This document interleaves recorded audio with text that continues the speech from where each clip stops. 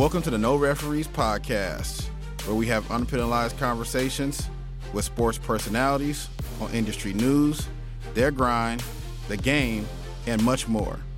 Please check us out on our social media pages at No Referees Pod for up-to-date info on the show.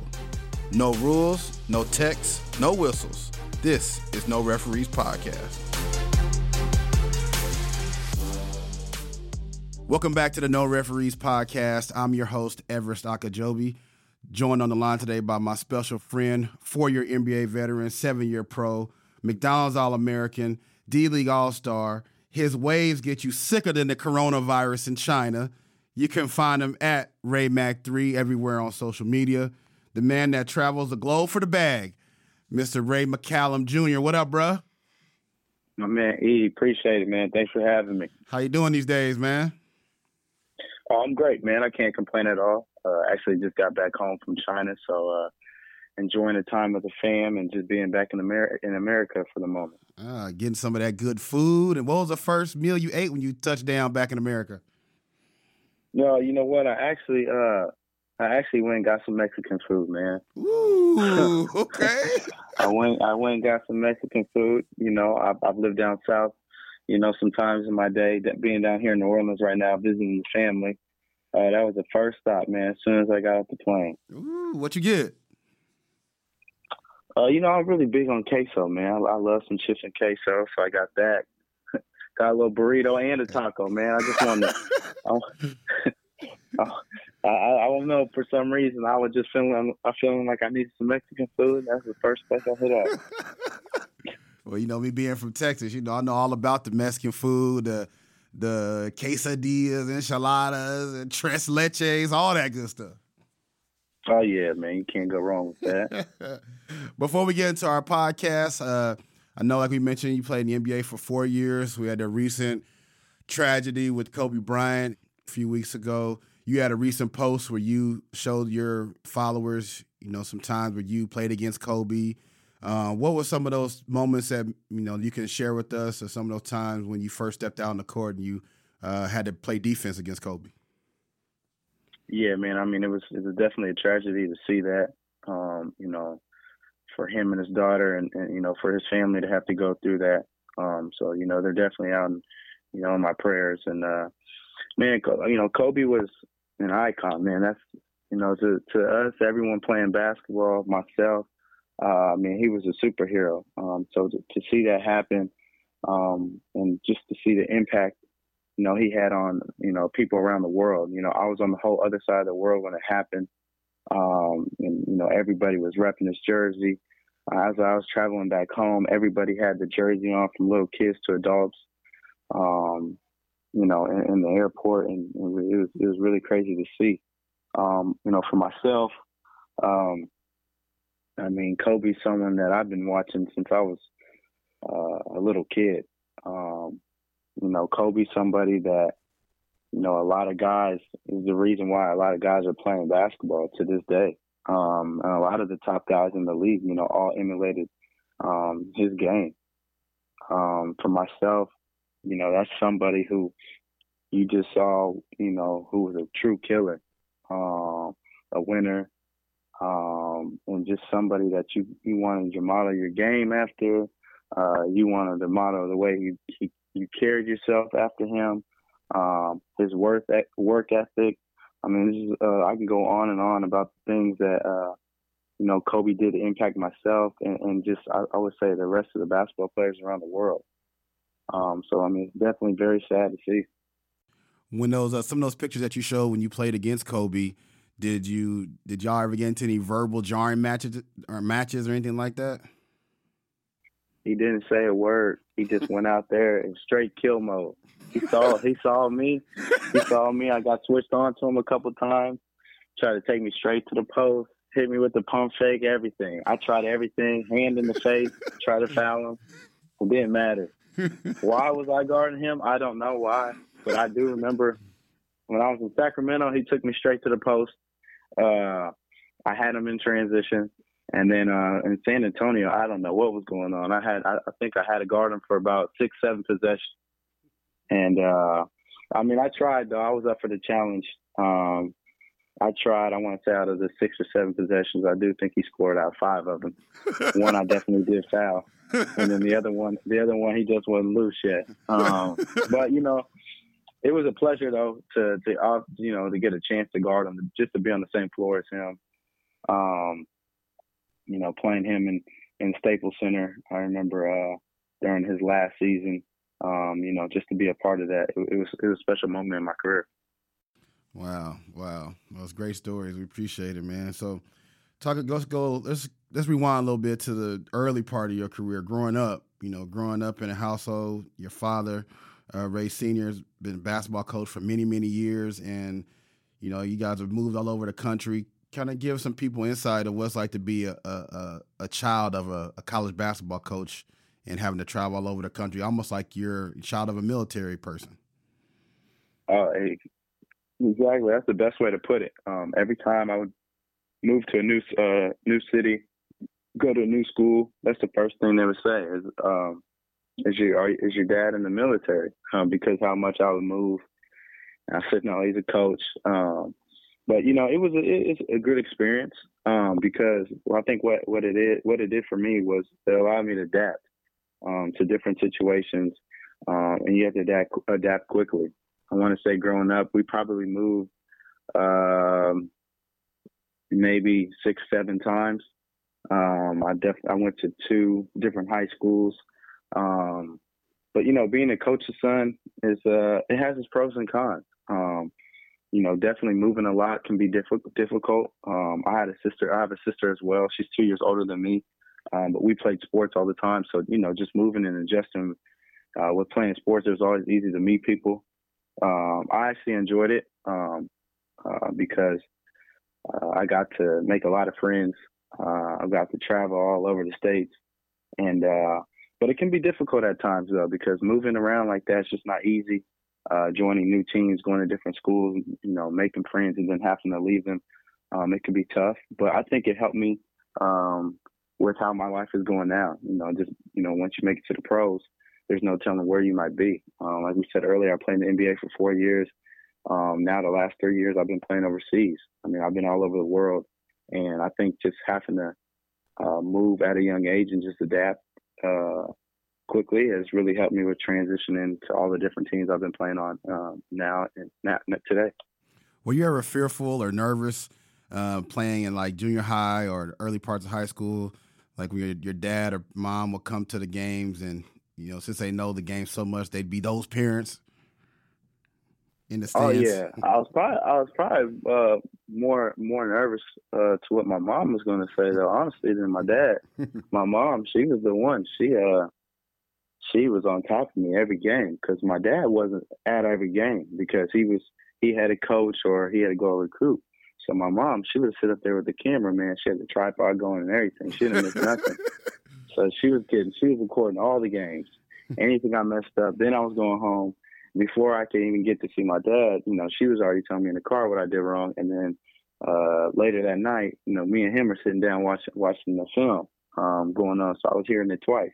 But no, it was always fun though.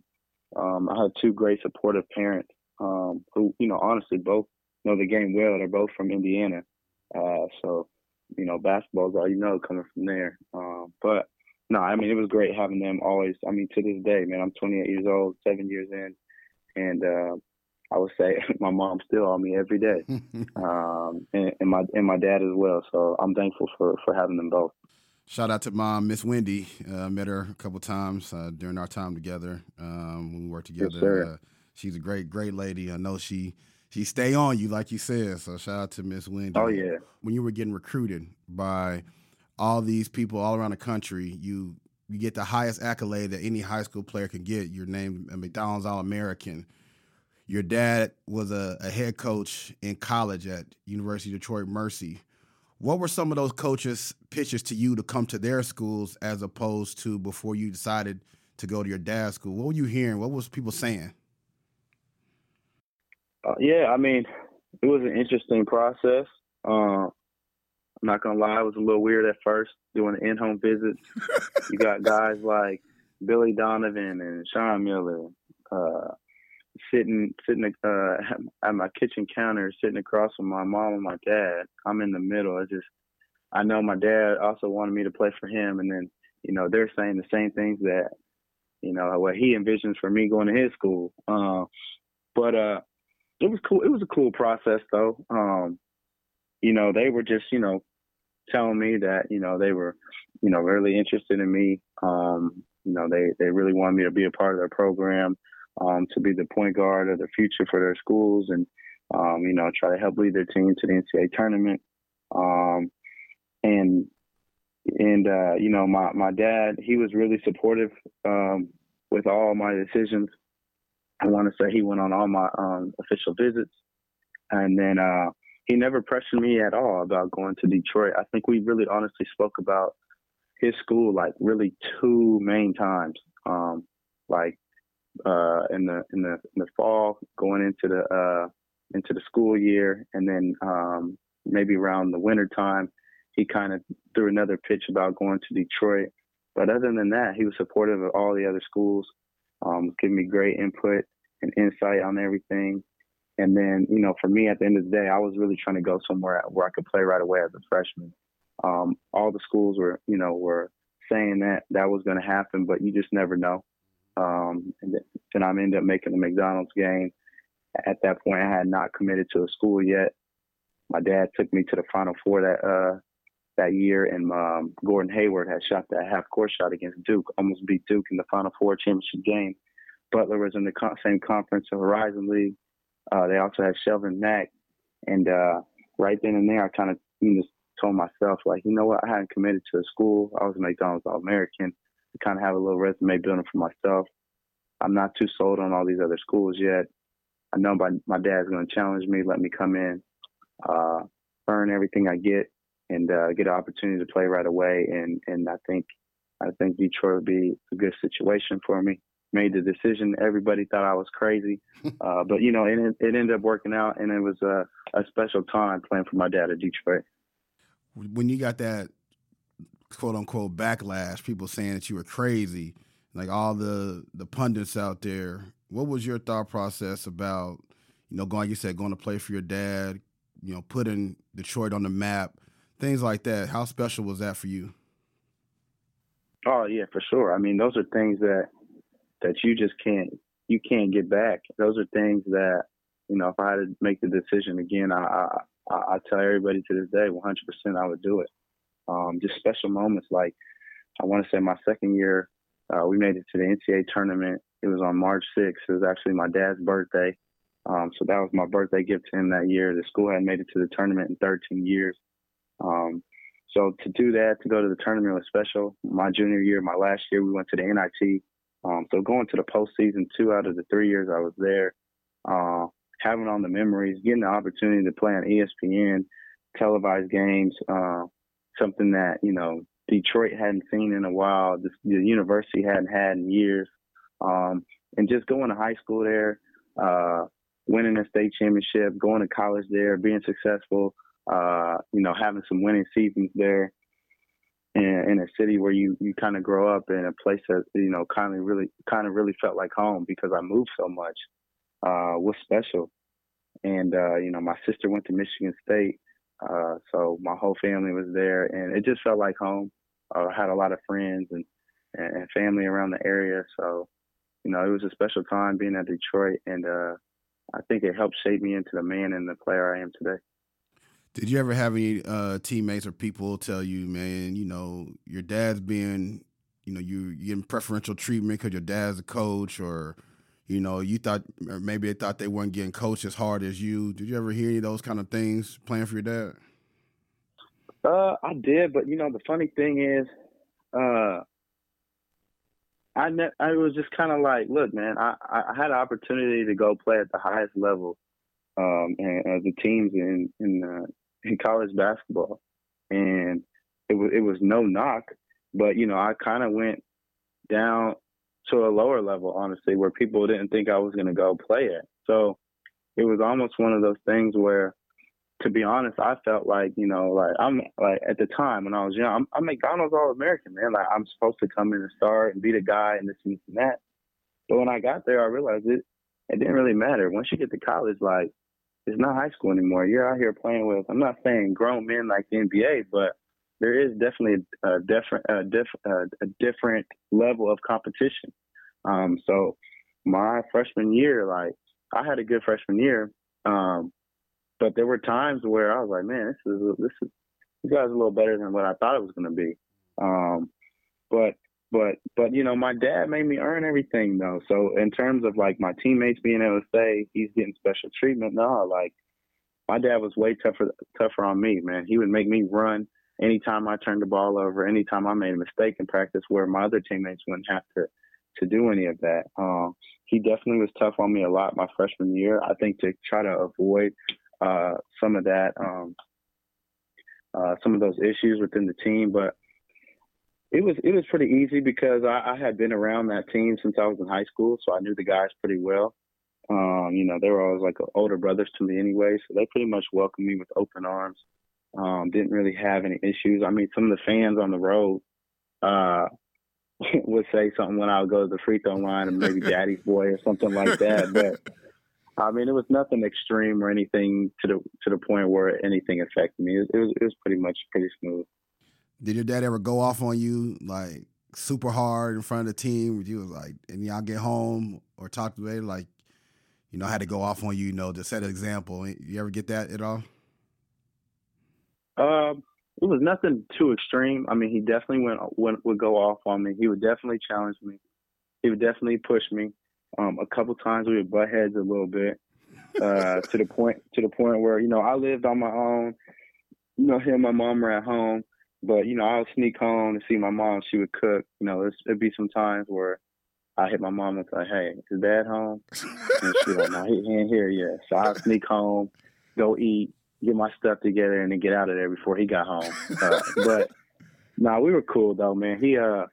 My dad isn't like a big screamer, yeller, hollerer. You know, he's a player's coach. He played the game, so he understands.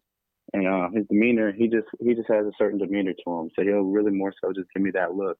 And when I see his eyes change from green to gray, green to blue, I knew he was mad, and that's all he had to say. After your third year, you decided to go pro. You decided to put your name in the NBA draft in 2013. You ended up pick the 36th pick overall. What was the process like for the family, getting ready for the NBA draft, selecting an agent? Kind of give people insight on how that process works. Yeah, no, it's a whole process, man. But it was a lot of fun. So my junior year finished. We had just lost to Arizona State in the NIT. And, you know, we had to kind of weigh my options. Do I enter the draft, or do I come back for my senior year? So after that game, then we just kind of all sat down as a family to try to figure it out. You know, at the time, I think you could still do it. There's a program with the NBA and NCAA. I think you can kind of send in a letter to kind of get an idea of where you might be projected. All the feedback I was getting, everything was saying like I could go maybe 25 to 35. That was my range. So it actually was pretty true. I ended up going 36, so it's, you know, close to my range. I knew I was going to be maybe, if I was lucky, had some good workouts, a late first round pick, early second round pick. You know, some people were saying come back. A lot of people were saying, hey, you know, if you're a senior, it's hard to get drafted, especially coming from a smaller school, you know. So I just made the decision to go. I felt confident in my game and myself or where I was at. I felt mature. I felt ready. Sat down, met with a number of agents with my family. Really helped, you know, really trusted my dad and helped me with the whole process. Picked an agent. And then, yeah, man, next thing I know, I'm moving out to California, working out twice a day for 2-3 months, getting ready for the draft. And the process happened fast. And ended up getting drafted to Sacramento, and everything else just took off from there.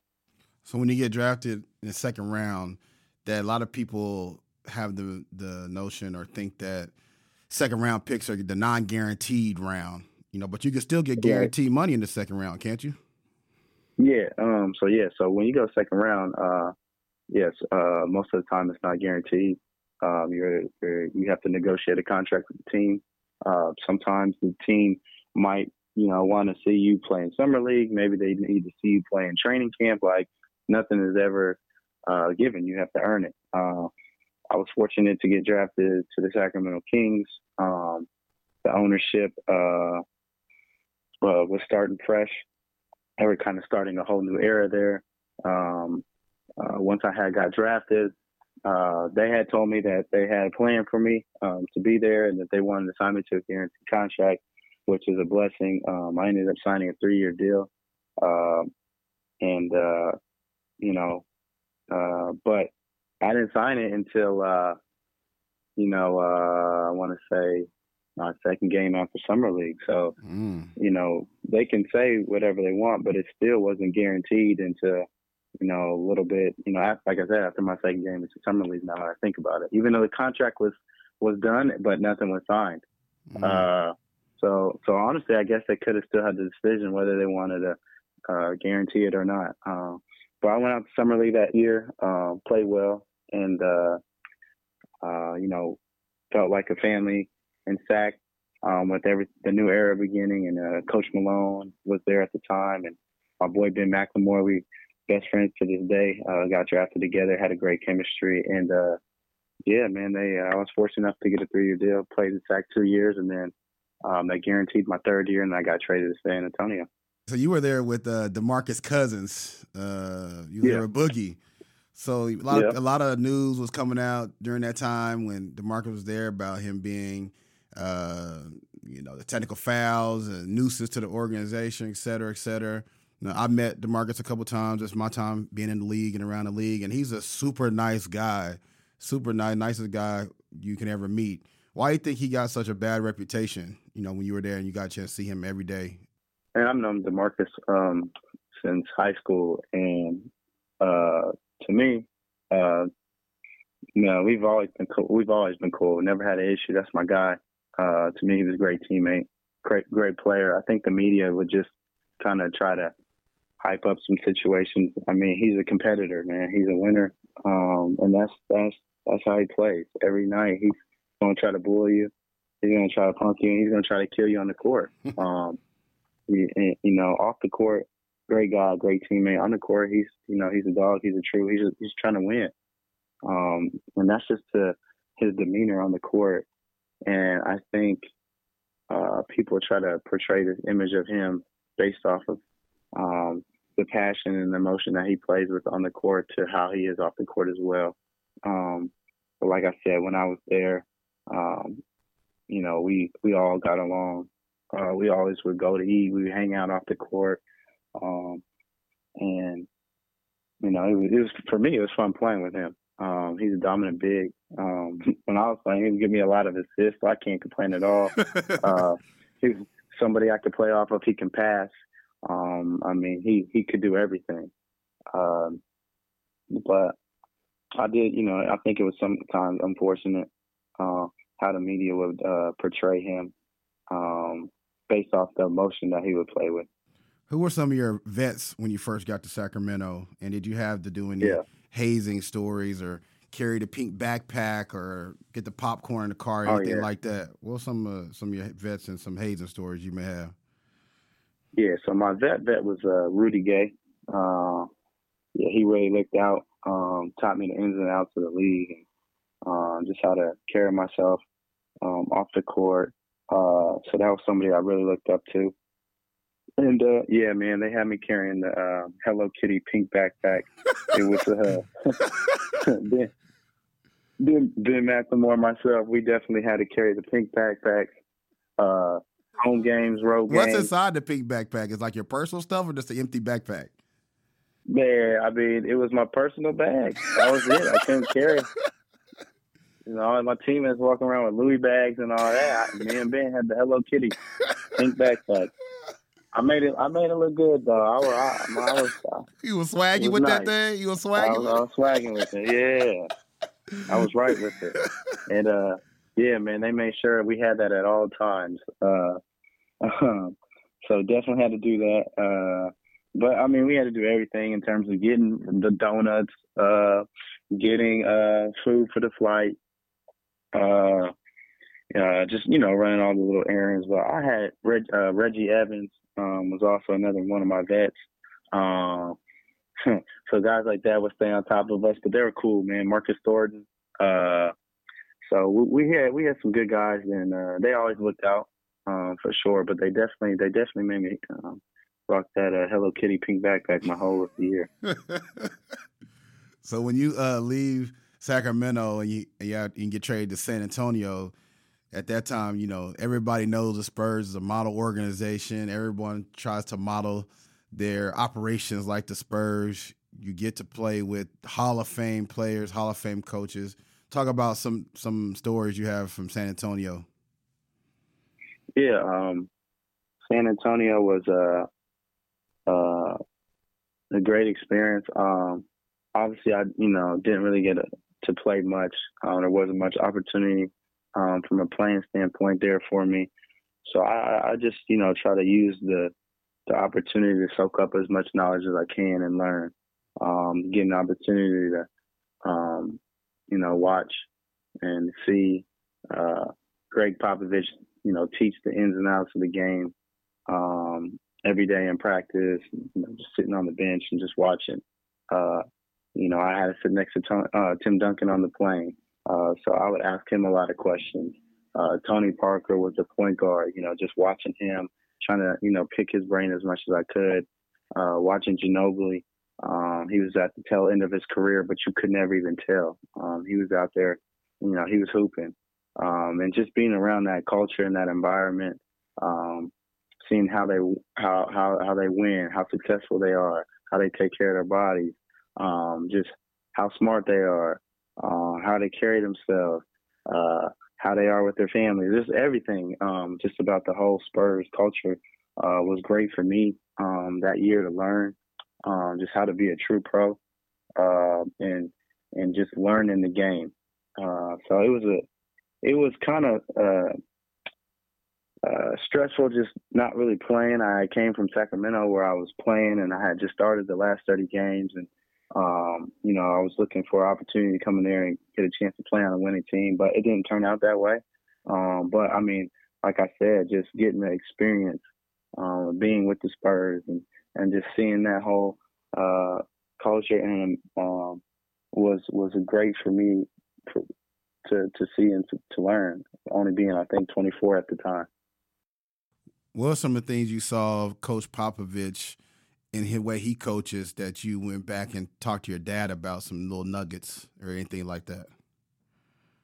I mean, he's just a very smart coach. He just knows the knowledge of the game. He has, his basic principles. I thought before he, had 100 plays and the system was very difficult and, it's pretty free flowing.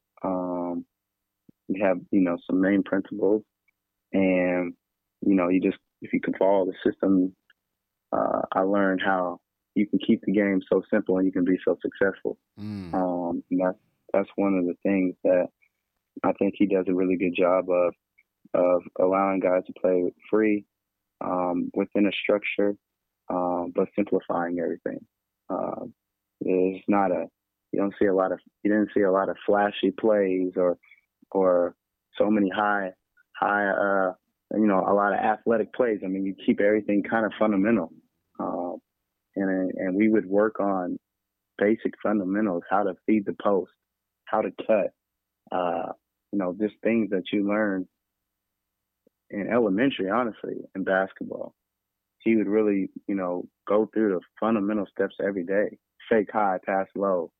Fake low, high, pass high. Like, just basic things that as pro basketball players, you just don't work on anymore. Everybody just expects you to cheer in the NBA. You know how to do everything. He really simplifies the game and takes you back to the basic fundamentals. So that was one thing that I thought was very interesting to see because I don't, at the time, I don't think many NBA teams or any are working on just simple drills every day just to make sure you stay fine-tuned. I had the opportunity to work with San Antonio for 2 years as a strength and conditioning intern, and a lot of stuff that you mentioned I saw those things every day, and it was just almost every day I was in awe about something new. You know, these guys would prepare and be laser focused, and it would just be on basic principles, like you mentioned. And that's the reason why we were so good, and why the reason the organization is so good, because they just pay attention to the details. They don't do what they not supposed to be doing. Like you said, you're not gonna see no alley-oop plays and flashy things like that. They just keep it basic and and win. Yeah, exactly. One of the I know it's one of the pictures you posted on your Instagram page was your picture of you sitting on the bench, I believe, getting some knowledge from Tony Parker, and somebody who's played the same position as he does. What was it like just growing up watching him play, and then getting the opportunity to play with him, alongside him? At one point you're playing against him. What kind of nuggets did he give you during those times? Yeah, I mean, for me, that's someone I looked up to. That's someone when I was growing up. Tony Parker is somebody that you're trying to model your game after. So me now having an opportunity. This is my teammate. Anytime we were sitting next to each other on the bench, I would try to ask him questions in practice, just guarding him, sitting in the cold tub, like just trying to ask as many questions as I can, watch him as much as I can, and just to see that year how much of a competitor he was. That whole summer, like playing in the World Championships, he was banged up. He had been pretty hurt. To see how he was, just taking care of his body every day, how he prepared for games, and just the laser sharp focus that he would have for games was something that I really took and tried to implement into the way I approach games. And just to see how he was always really focused. That year, I want to say the Warriors won like 72, 73 games, and we were always like, man, right behind them, like 8 games behind them. Right. And to see somebody who has accomplished so much like him, who was, kind of really on the tail end of his career, still coming in every day, competing at a high level. I mean, it was impressive for me to see. It's like, man, this guy has been doing this for a minute. He's accomplished so much, and he's still coming in here, and he's still one of the last ones to leave. Really try to help take my work ethic to another level, seeing someone so successful who doesn't even need to do this anymore, continuing to do it.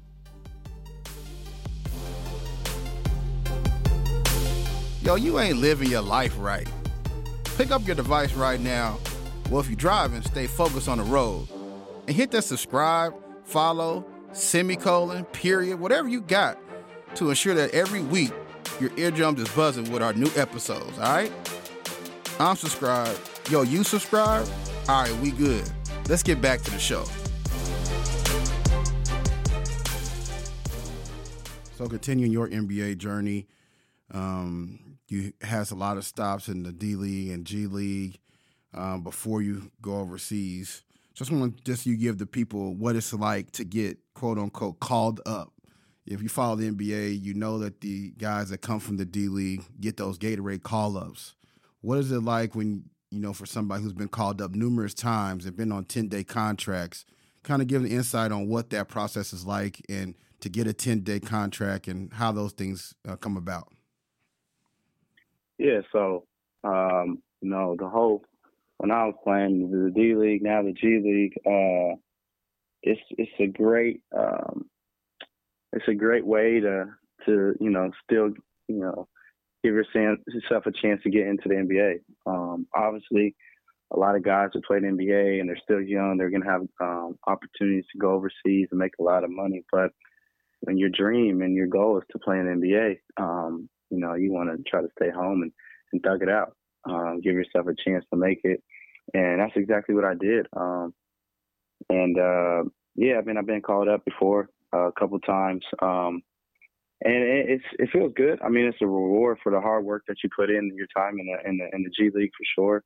The G League is definitely a grind. But the competition is good. You're playing against NBA players, NBA caliber players, or guys who are right there on the verge of becoming an NBA player.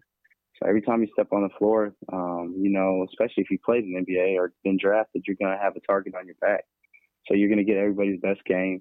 You got to go out there and try to compete at a high level every day because you're playing for something. You're playing to get the call up. Once you get the call up, you can be happy at the moment, but then it gets real. Once you get the call up, you still got to go up there and you're only maybe, guaranteed 10 days. It's a 10-day contract. You fighting again for another 10 days. And then after the second one, you're trying to fight to get that contract for the remainder of the season. So I mean, it's definitely a great way to reward guys who have been grinding all year in the G League. And I mean, you see it now. It's giving a lot of guys the G League and just getting call up are giving a lot of guys the opportunity to stick in the NBA. Getting to play a whole year, getting to get better by playing in the D League. When you might get your chance in the NBA on your 10 days, some guys are given the opportunity to play right away. And if they, take full advantage of opportunity, it could lead into a guaranteed contract for many years. So when you get that call to get that 10-day contract, do you get to negotiate terms, payment, or is it a set amount of salary for years? How does that work as far as the dollar amount you get for a 10-day? It's a set amount. It's a set amount depending on how many years. So if you played in the NBA, let's say 2 years or so, or a year, then your 10 days is going to be more than the average rookie who has no years in the NBA. So it's based off of your years. Yeah. So there's no negotiation. It's set. It's set. Okay. So when you decided to put the G League behind you and the NBA kind of behind you, and you decided to take your quote unquote talents overseas.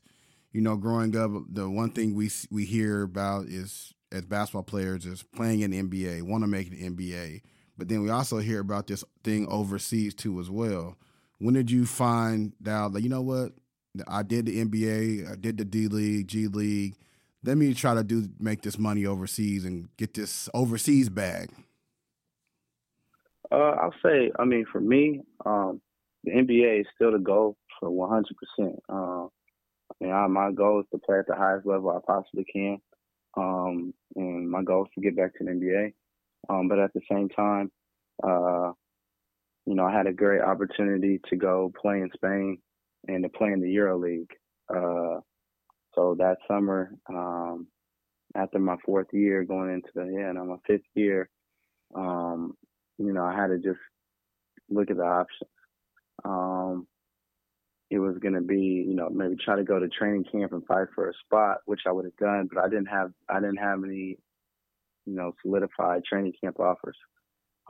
So you go back to the G League, to the D League, and try to do that grind. So I try to put myself in a position where I could still compete at one of the highest levels. I had a lot of people telling me about the EuroLeague and how it's very competitive, and so I made the jump. Went and played in Spain, ACB, which is considered like the top domestic league in Europe, and get an opportunity to play in the EuroLeague. And at the same time, you can definitely make some good money by going over there and playing. Definitely was an adjustment. It's a different style of play. It's a different game over there. But I played in the EuroLeague now for 2 years. Spent 2 years in Europe, and it's a different game, but it was fun though. Playing in the EuroLeague is definitely the highest. I would say definitely the highest level of basketball outside of the NBA. You have a lot of former NBA players. You have a lot of the top European players who could definitely sign and play in the NBA. They choose to stay home and be the man in their country, which I understand. But the competition is at a very high level, and you're going to be challenged. So I spent 2 years in Europe, and then now made the jump this year to China. which has been also a lot of fun too. Going back to Europe real quick, what was some of the coolest places you visited in Europe, or place you got to go shop at, or just things like that you can kind of tell some of your fans out there that never been to Europe, or see some of the pictures you post on social media? What's some cool stuff over there? Yeah, and see, that's another thing. I've been all over the world. I feel like there's almost not a country I haven't been to. With the EuroLeague, it's the top 16 teams in all of Europe. So, I've seen everything. I've been obviously I've been all over Spain. I would say one of the coolest cities, though, to me, was I really like Barcelona in Spain. I really like Barcelona. What was that food? What was that food like over there? Oh, the Spanish food is all right, man. I'm not gonna lie. I ever had paella? I don't know if you ever had paella. Oh, it's yeah. Like Spanish rice. Oh, yeah. Yeah. Played in Valencia, where it's like the home of it. I played in Istanbul, Turkey, last year for a little bit. Istanbul, I really like Istanbul. It's a really nice city. What's the food like over there? Turkish food, man. I can't go wrong. A lot of chicken and rice. Okay. I wasn't complaining. But a lot of these countries, especially with the EuroLeague, they're big. They're big. The international cities, so you can get pretty much everything. Not everything you can as back home, but you can get some Americanized stuff. But yeah, man, I've been everywhere: Tel Aviv, Israel, Milan. I've been in Moscow, Russia. I mean, I've been all over, man. I can't specifically just say, but I would say the top cities are definitely, I think, Barcelona, Madrid, and Istanbul. I really like those three a lot. What's the shopping like over there? I saw the designer stuff and all that. Getting all that stuff over there. What, you over there spinning the bag on a bag over there? Man, I like clothes, so I would, I find my time, going to get some nice pieces here and there. But I mean, it's all coming from Europe. All the nice clothes and everything are all pretty much European based. So the cool thing about it is, you can get some clothes and you get some pieces there that haven't even touched down in the States yet. Mm-hmm. So that was always my thing that I really like. You can get some stuff that some people back home don't have yet.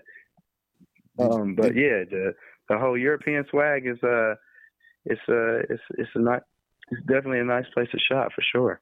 Well, did you ever have any people and friends or family back home telling you, "Oh, go over to the Gucci store or the Louis store or something. Give me some stuff over all there." The time, for sure. Yeah. They all definitely wanted me to bring them some stuff before I came home, Christmas presents and all. So you leave, you transition from Europe to you're currently playing in China, and I just want to give everybody a quick backstory because Ray and I go back a little bit, and last season I was strength coach for a team in Ray's current league that he's in playing right now, the CBA. And for most people that don't follow the NBA, outside of the NBA and Euro League, China is the place that all NBA players or guys that play at the highest level are trying to get to. Well, number one, because the season's so short, and number two, they can get the most bang for their buck dollars-wise. So last year we had a transition in our roster, and the GM comes up to me and he says, "Yo, E, we need a scoring point guard. Do you know anybody?" And the very first person I thought of was like, "Yeah, I know somebody. His name's Ray McCallum Jr. Man, I know he's my good friend." I said, "Let me hit him up." He was like, "Yeah, we need it. We want to go from playing a guard and a big to two guards." And I was like, "Okay, cool." So y'all, I hit Ray up on Instant Messenger or Instagram or something like that. I say, "Yo, Ray, hey, what you doing right now? Where you at? Like, I know you in Europe, but we looking for a point guard." He was like, "Man, I ain't trying to mess with that China situation right now. I can't come over there." Y'all, Ray blew me off. Man. And then so now, Ray, you're in China. you're in that league now that we tried to get you in last year. Tell your fans and family and friends what it's like to play in China right now in this league, and then we'll get to the current stuff going on right now in China. Yeah, man, I wasn't trying to blow you off, man. I was locked in the deal in Europe was over with. They weren't gonna let me out. But if I would have known, I know now, I would have definitely tried to get out of that contract and go to China. No, yeah, definitely. Since my first year playing in the CBA, I think for me, I've enjoyed it a lot. I think what China allows you to do is you have to have a lot of responsibilities. They're asking a lot from you. They need you to score the ball at a high level, also being a point guard, make plays, get rebounds, run the team, do a lot of things. And I think the best part about it allows you to really work on your offensive game and become a much better offensive player, because you're put in positions where, if you're coming off the bench in the NBA or if you're playing in Europe where it's more structured, you're not going to get the opportunity to have the responsibility to take these type of shots in a game setting. All the things you work on in the summertime, you get to take these shots, make these plays multiple times in a game, where you get to play through these mistakes, where opposed to if you're a young player in the NBA, you make one or two of these mistakes, you might come out the game. Same in Europe. They don't play. If you turn the ball over, if you maybe miss these 3 shots in a row, you might not see the court again. In Europe, they're so limited in how many possessions they have in a game. The game is shorter. It's a different game. So going to China has allowed me to get back, to playing how, I played growing up, high school and college, and getting to be in attack mode at all times. And that's where I'm at my best. So I've definitely having a lot of fun playing out there, enjoying the whole experience, being in Shanghai, a great city. So, it's been a lot of fun. Just hoping that we can get back to playing here soon in the near future. So as you mentioned, right now you're not playing. If anybody's been paying attention to the news in China, China's been hit with this coronavirus right now, and the current CBA league is currently on suspension right now. So tell your friends and family about that process, what's going on with that situation.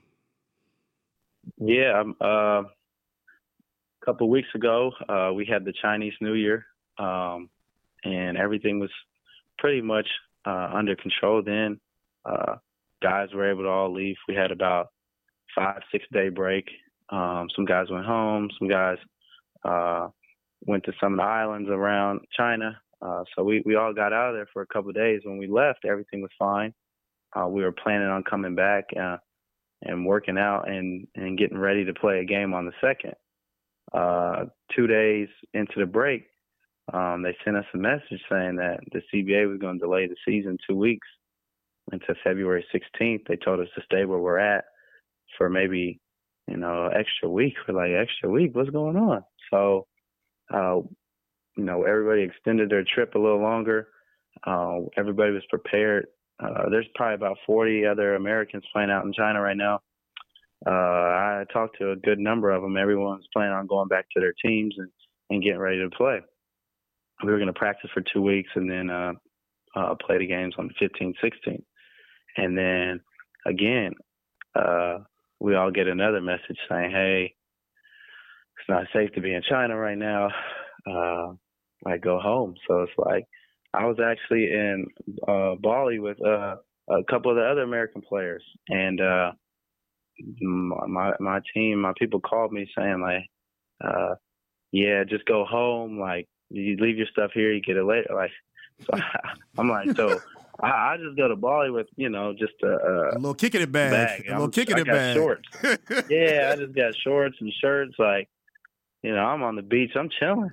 So I had to catch it. It took me 30 hours to get home. Yeah. Damn. Always far. It was an amazing trip. But, yeah, it took me a minute to get home. So then I had to just get home and then just kind of be on standby, waiting to hear what was going to happen with the season.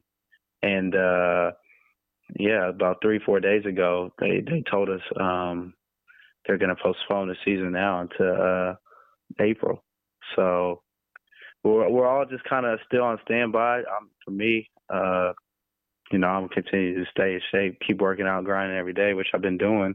And hopefully they can get the whole situation under control, and we can kind of figure out what's gonna happen. But that's kind of where we're at right now. So that's 2 months of no team games. So how does it work with the contract situation? You're not allowed to go play on another team, for a month, or do any small little leagues or anything like that. So pretty much, the way it's set up, we're under contract. So, no, we can't go play anywhere else. Only thing you can do, like you say, for 2 months, just work out, stay in shape, and just be ready for whenever the league starts back up again. So that's it, man. Just controlling that, just trying to, being home now, enjoy the time with the family. But yeah, it's kind of crazy. 2 months is a long period without playing. But your health and safety, I think, is the most important thing, and I think that's what they're trying to take care of at the moment. So like I mentioned earlier, a lot of the draw about going to play in China for a lot of guys is that the season goes for like October to the middle of March, which allows some guys that want to get on NBA teams to latch back on before the end of the season, make playoff rosters, etc. Now with this extension, of the league starting back up in April, probably not finishing sometime to the middle of summer, guys can't do that. Yeah, it definitely not going to serve its purpose in terms of that opportunity for guys to get back into the NBA. I think after the CBA season, that's kind of how it's looking at the moment. So I don't know. It's going to be interesting to see how this whole thing plays out. Now being the beginning of February, and you got the trade deadline coming up, the All-Star break. So I don't know. It's going to be interesting because when I look at it, you got some guys that are playing over there who probably will have an opportunity to get picked up by an NBA team. So it might have to come down to the decision whether do they want to go back to China, finish the season there, finish out their contract, or if they have a great opportunity in the NBA, I'm sure some of the guys would, probably stay home and go play in the NBA. So it's going to be interesting to see how this thing plays out. So as far as your career goes, you got a lot of years left in the tank. You only, like you said, late 20s. Still got a lot of good high-level basketball left in you. What's your thoughts and processes on what you're going to do when the basketball stops bouncing? You going to follow your dad's footsteps? You going to get into some fashion? What kind of some aspirations for you? I don't know. I'm still, figuring out. I think there's, I have 3 things that really interest me. At the moment, I'm taking classes, trying to finish to get my degree. I have my whole senior year to finish, but I've been chipping away at it all this past year. So that right now, trying to get that done. And then, I don't know, 3 things that always have interest me was, for school, my major is sports broadcasting. I always thought about, doing sports broadcasting, covering games, and that's always something that I've always enjoyed. Everybody says, I think I could be a good coach. As I've gotten older and get the opportunity to talk to younger players and to see that they actually listen and they do, try to, listen and take some of the advice I'm giving them and apply it to their games. That's something I've enjoyed over the last couple of years. So I can definitely see myself being a coach. And then I've also thought about, being an agent possibly, or working in like a front office. So I know I said 3, but those are kind of 4 things that have always interested me. But I don't know, man. We'll see. Right now, year 7. Goal, honestly, man, is to play until I'm 35. Keep this thing going and just have fun with it as long as I can. And are you doing any networking or any of those analyst type stuff? Are you doing any of those things you mentioned right now, or planting those seeds with anybody? Trying to. I actually in Sacramento I played with Ryan Hollins, and I could see I played there 2 years with him, and he was kind of at the tail end of his career, and I saw how much he was doing the whole sports broadcasting thing, networking, doing podcasts, radio shows here and there.